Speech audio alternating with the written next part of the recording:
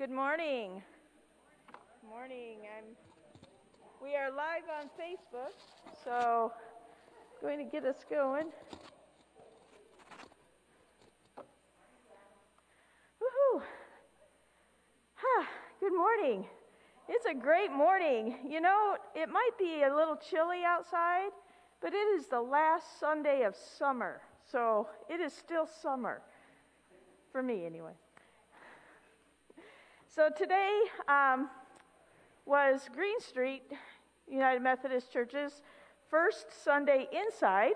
So how wonderful that as the weather cooled down, we were able to go inside there, so we weren't out on the berm today in the cool air. So I'm stalling a little bit because it took me a little longer to get here today, so I'm assuming it'll take Bryce a little bit longer to get here as well, because he is preaching today. So as we gather today, we have the usual announcements. You can find us on Facebook, which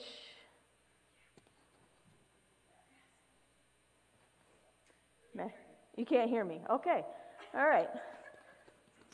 I thought you could. So being waved at frantically from the back. So there we go. All right. Sorry about that.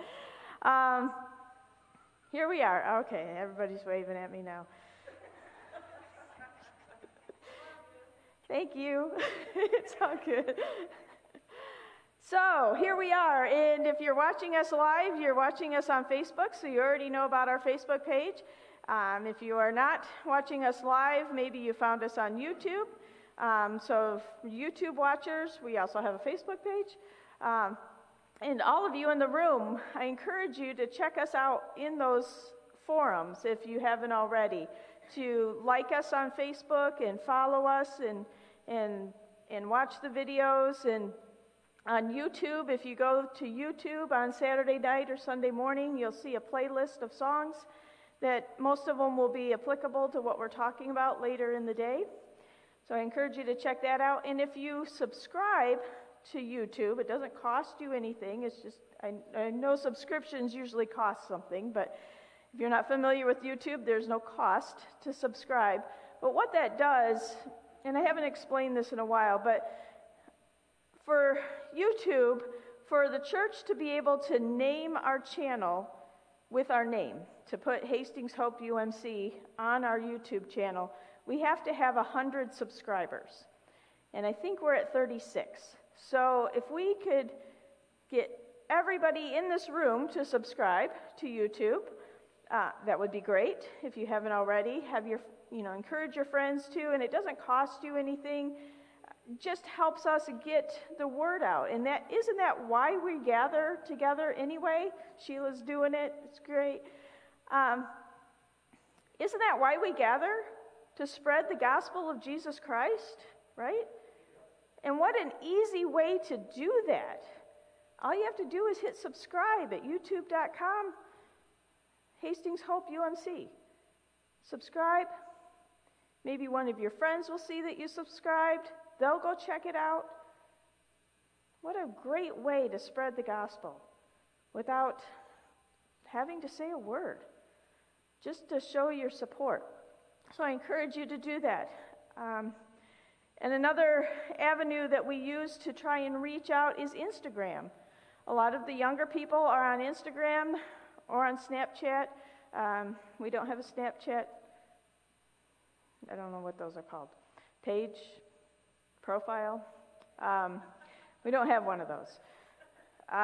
But we do have Instagram, and it's a great way to share pictures. So if you want to take a selfie of you, if you're here in the pew, take a selfie of yourself, put it on Instagram, on our page, or tag us. I don't use Instagram a whole lot. I probably should have one of the young people up here to talk about it.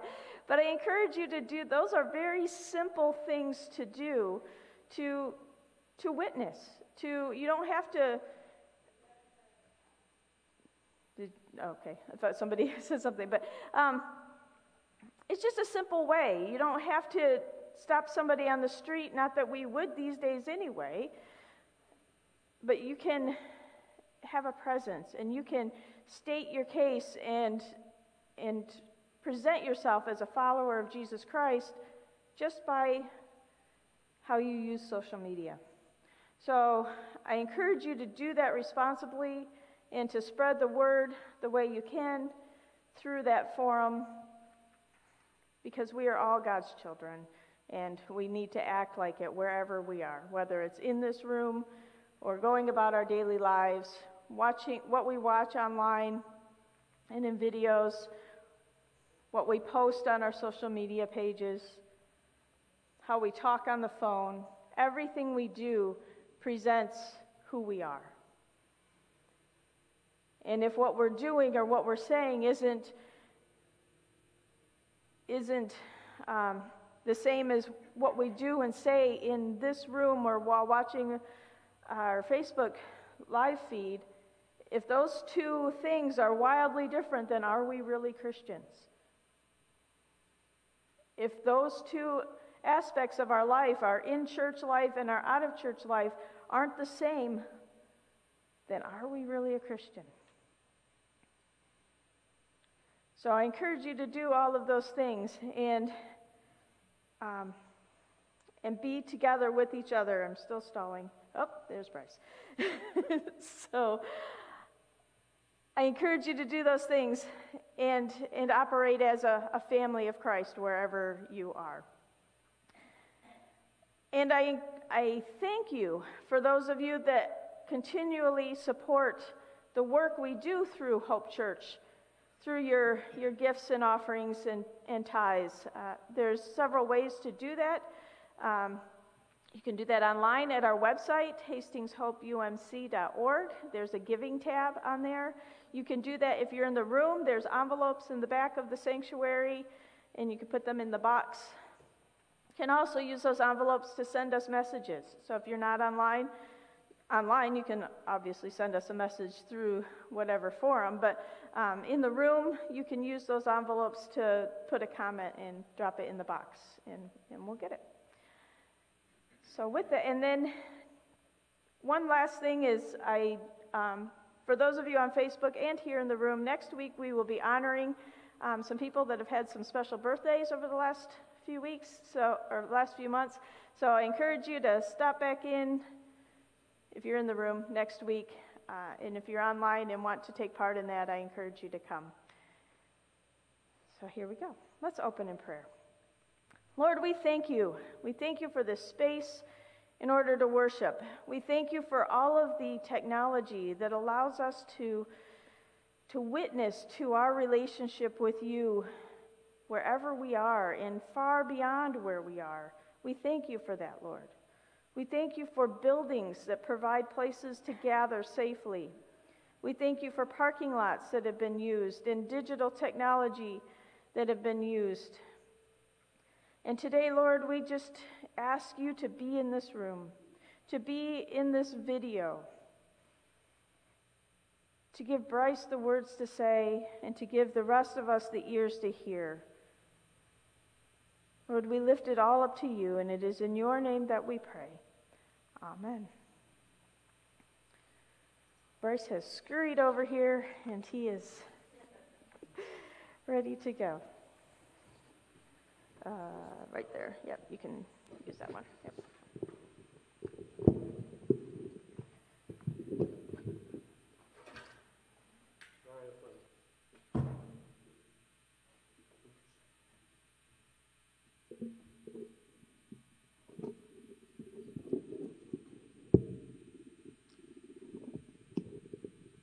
Sorry for my tardiness.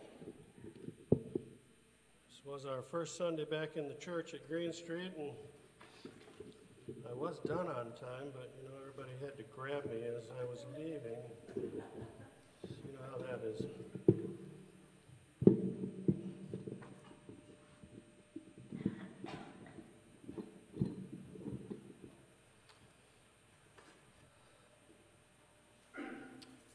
Pivotal worship. It's the title of my message today. We certainly have done a lot of pivots in our worship in the last 6 months or so, haven't we? And even though the scripture today may not seem obvious to you that it was about worship, and particularly pivotal worship. I think you'll see as we get into it in detail that it is. But first, a story. True story. A woman who went to one of my former churches came to see me.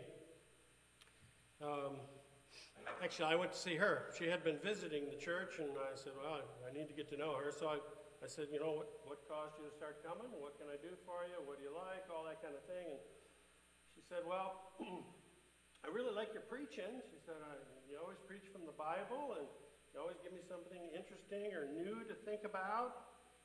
And, you know, I'm getting all pumped up. But pride goes before the fall. She said, and the thing I really like about you, she said, is you're a man. That was my inflate and deflate gate all in one. 30 seconds, I went from being inflated to deflated. I learned she was a member of another United Methodist church that had just appointed a female pastor to that church, and she just couldn't deal with it. And it's not that she was uninformed about what the scripture said.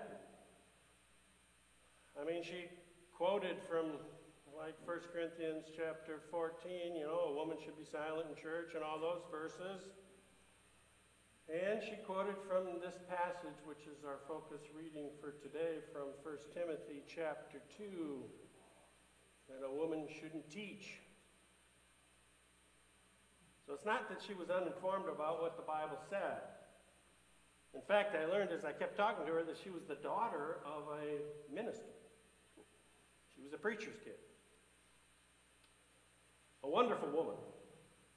She attended that church for I forget how many years, until she died.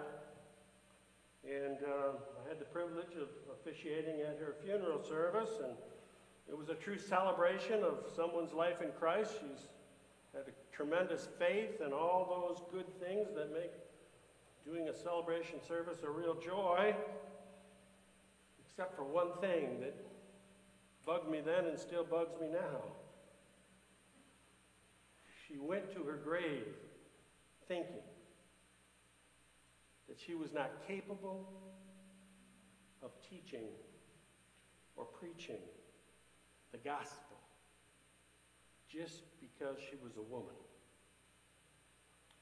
And so let's read this passage again together. This passage from 1 Timothy chapter 2, 8 through 15.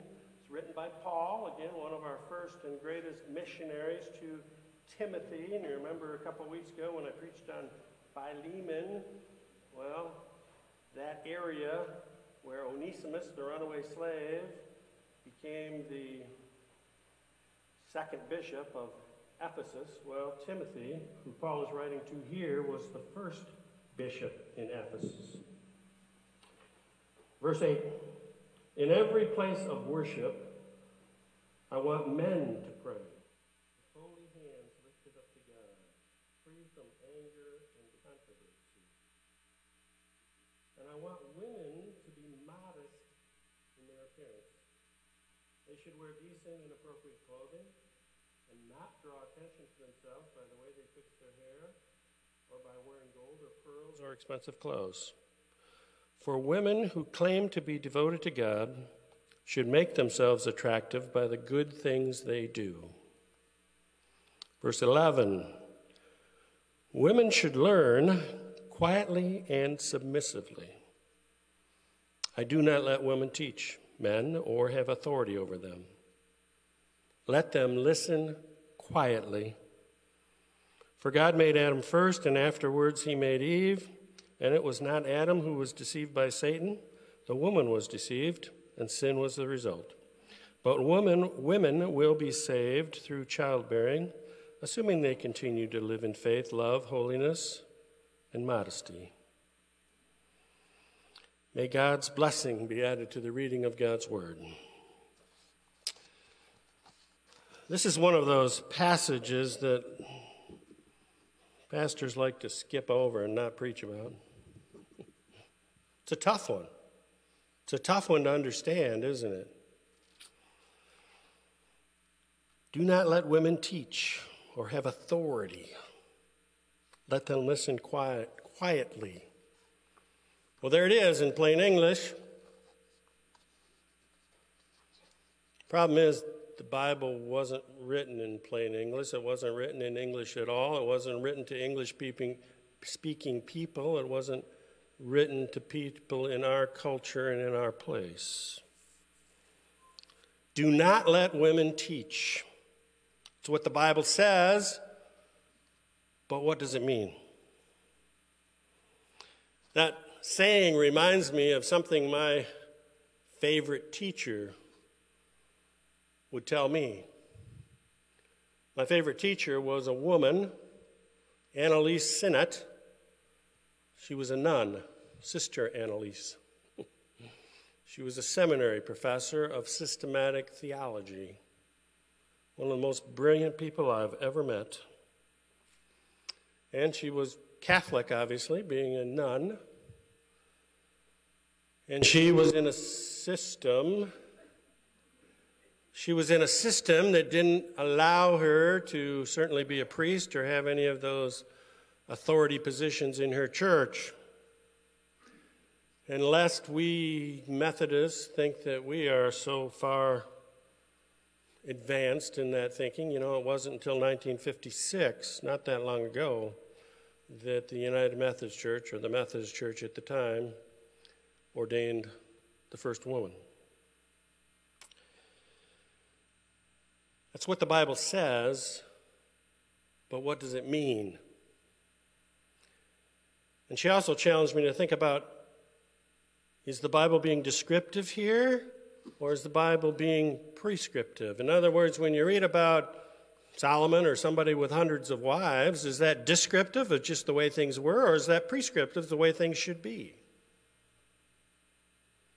We always have to answer that question when we're studying the Bible. And she was, again, a brilliant person, not allowed to do everything and be everything she could be in her religious system, the Catholic Church. And we talked about that. Why are you Catholic? And she basically said, well, I'm loyal. That's how I was raised. Catholic Church isn't perfect. Neither is any other church. And I've said the same thing about my church. My church is not perfect, but I'm loyal. Not only to the church itself, but to the people in the church. And I respect that in a person, in a world that has little loyalty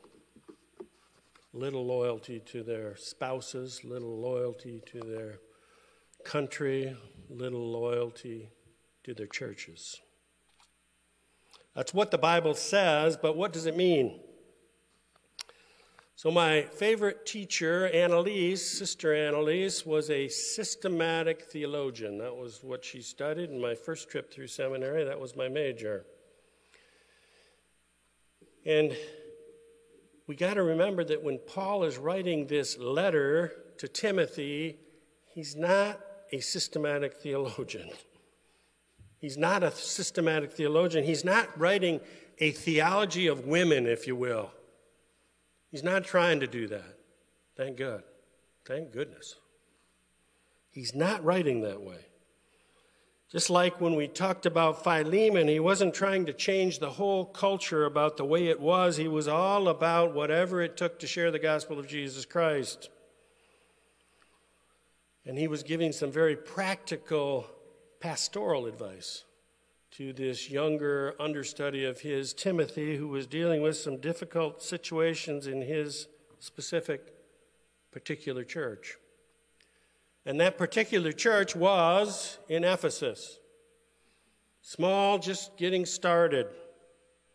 It wasn't the predominant culture of the area. I'll tell you what the predominant religious culture was. It was the cult of Artemis. Artemis was a female god, a female deity. There's a huge temple there where people worship this female god. Still there today, or parts of it, you can visit there.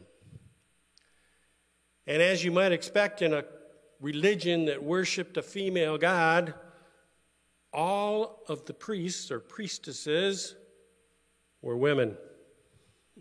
Men weren't allowed. Women had all the authority.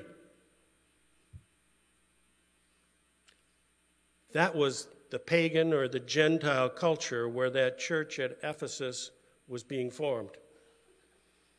So these Gentiles with that influence, and then some Jews too who had converted to Christianity.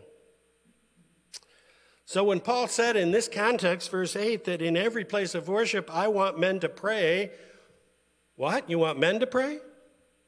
All the Gentiles are used to having only women praying, only women being priests.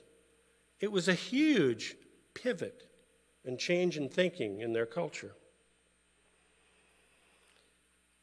And the priestesses, they would adorn themselves with fancy robes, fancy clothes. They would braid their hair. They would wear jewels. They would sometimes dress in a sexually explicit way because that was part of their worship. I won't share too much detail there. But when Paul says, I want women to be modest in their appearance, they should wear decent and appropriate clothing and not draw attention to themselves by the way they fix their hair or wearing gold or pearls. This was a huge pivot to what people were used to seeing in terms of women in worship. It's a huge change.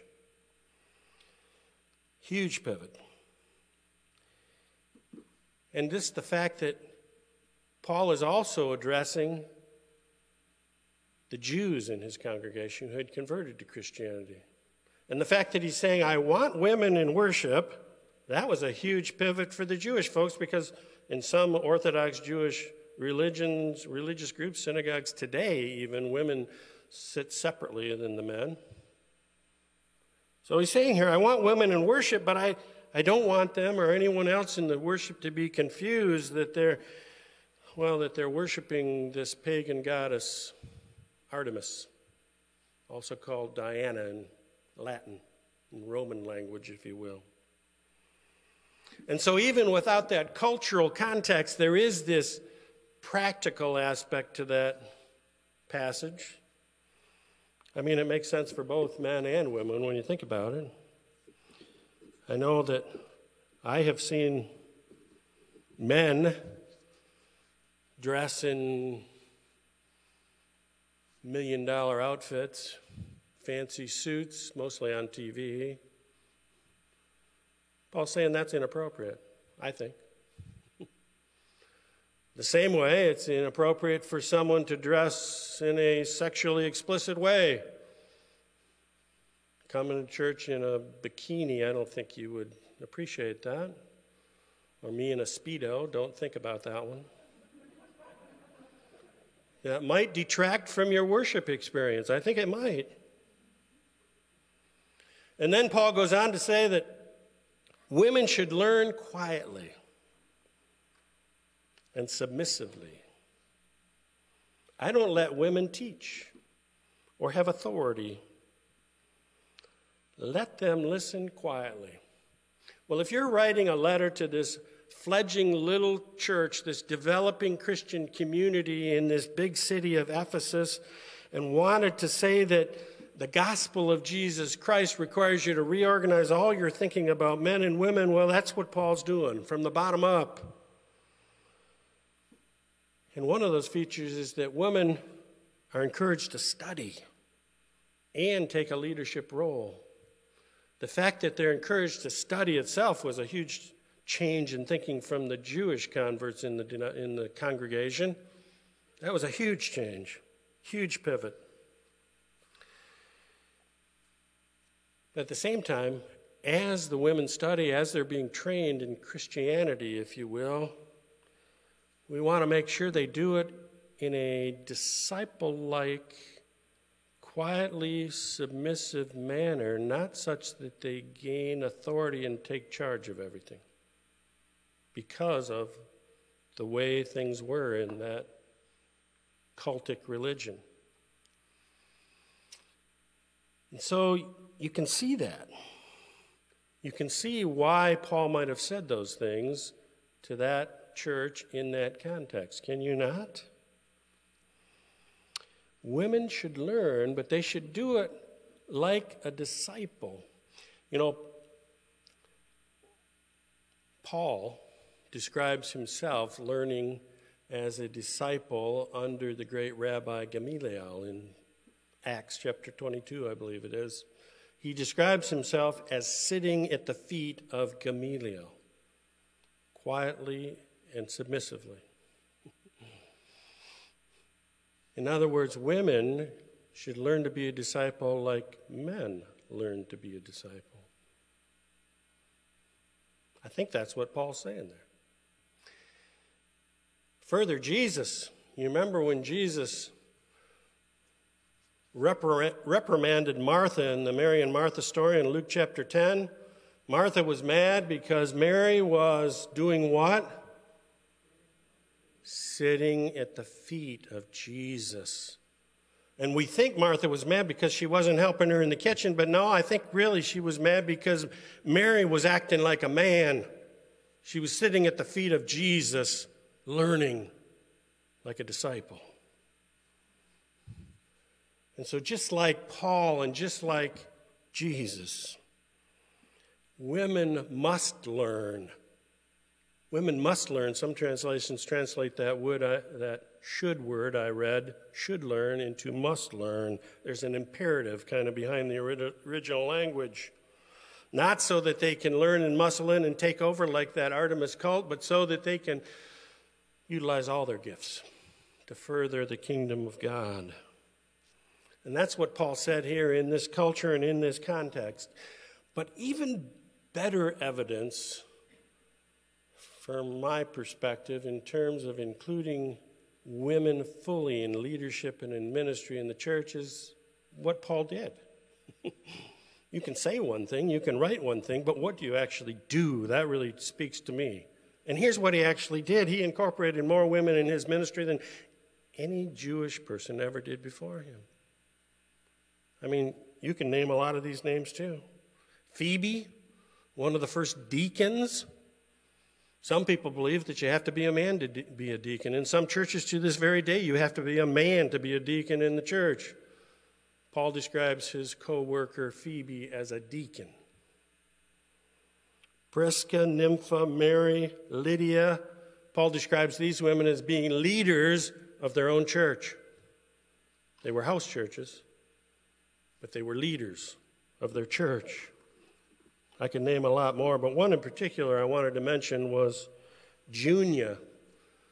In Romans chapter 16, which Paul also wrote, the book of Romans, he describes Junia as an apostle. Wow. Didn't you think that there was only 12 men who were apostles? Paul describes Junia as an apostle.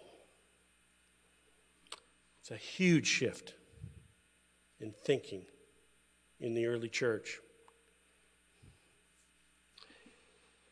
And yet many churches to this day prohibit women from being pastors, from leadership positions.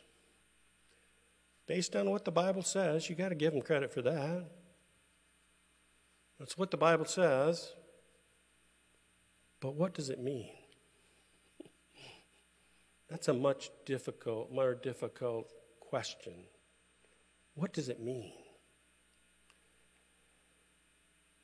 You got to think like a Christian on these passages that don't seem to make sense or you can't make sense out of.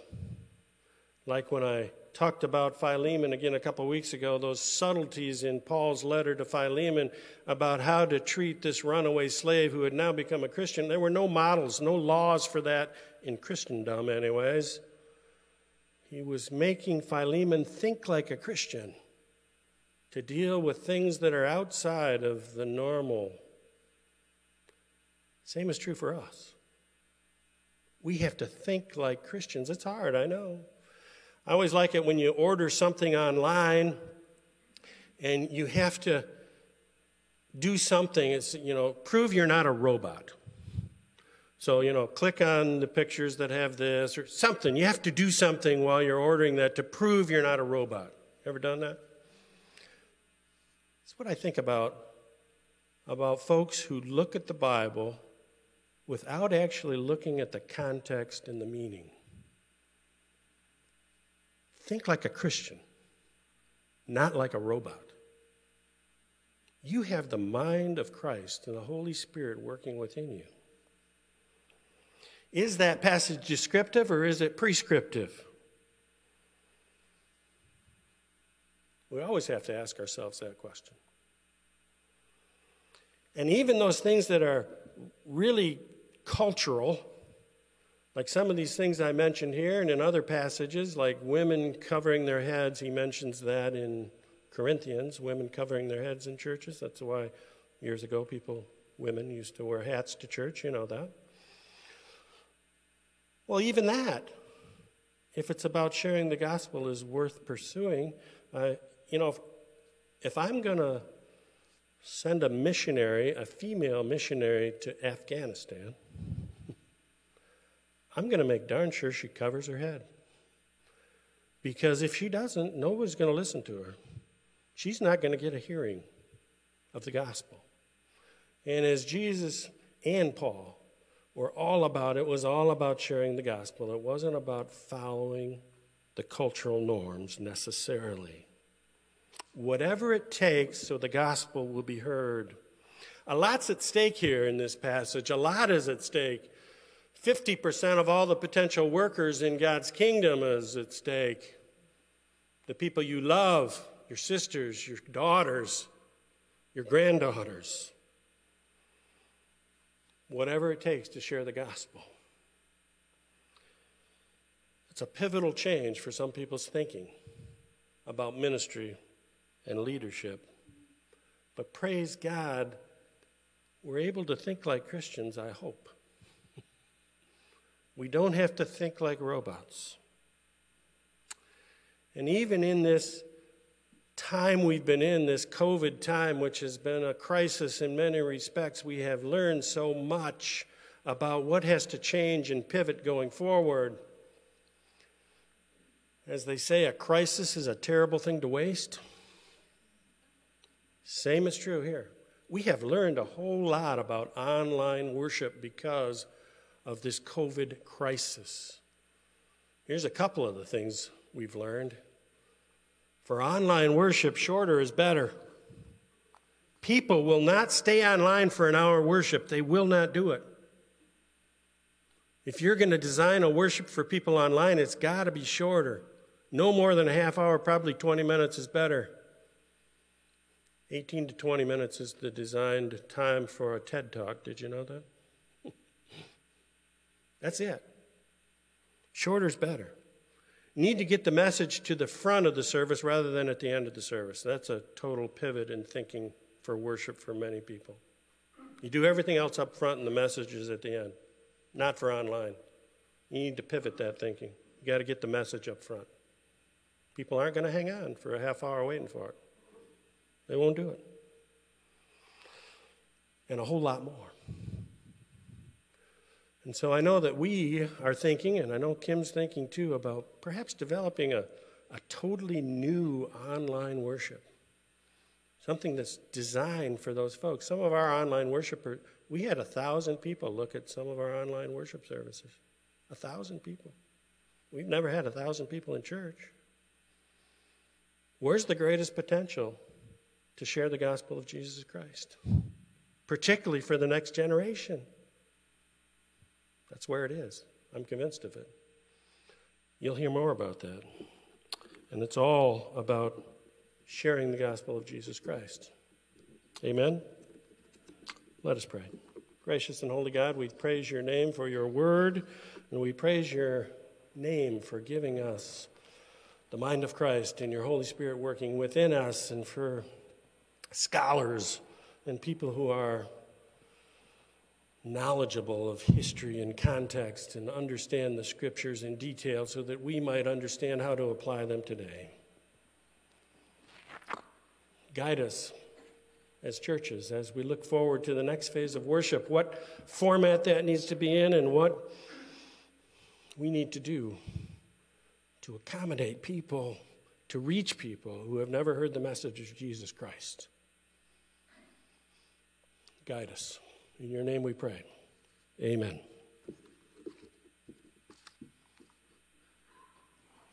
Amen. Thank you, Bryce. It is often easier for a man to preach from that scripture, to support females like me that have heard the call and want to share that call. And we are all called, male and female, to spread the word, to spread the gospel. And we need to use all of the technologies available to us on our. Have we said goodbye to our online audience? Okay. Goodbye to our online audience. We hope to see you again next week. Well, hope you see us again next week. We don't see you, but we are glad you are here. So have a blessed week.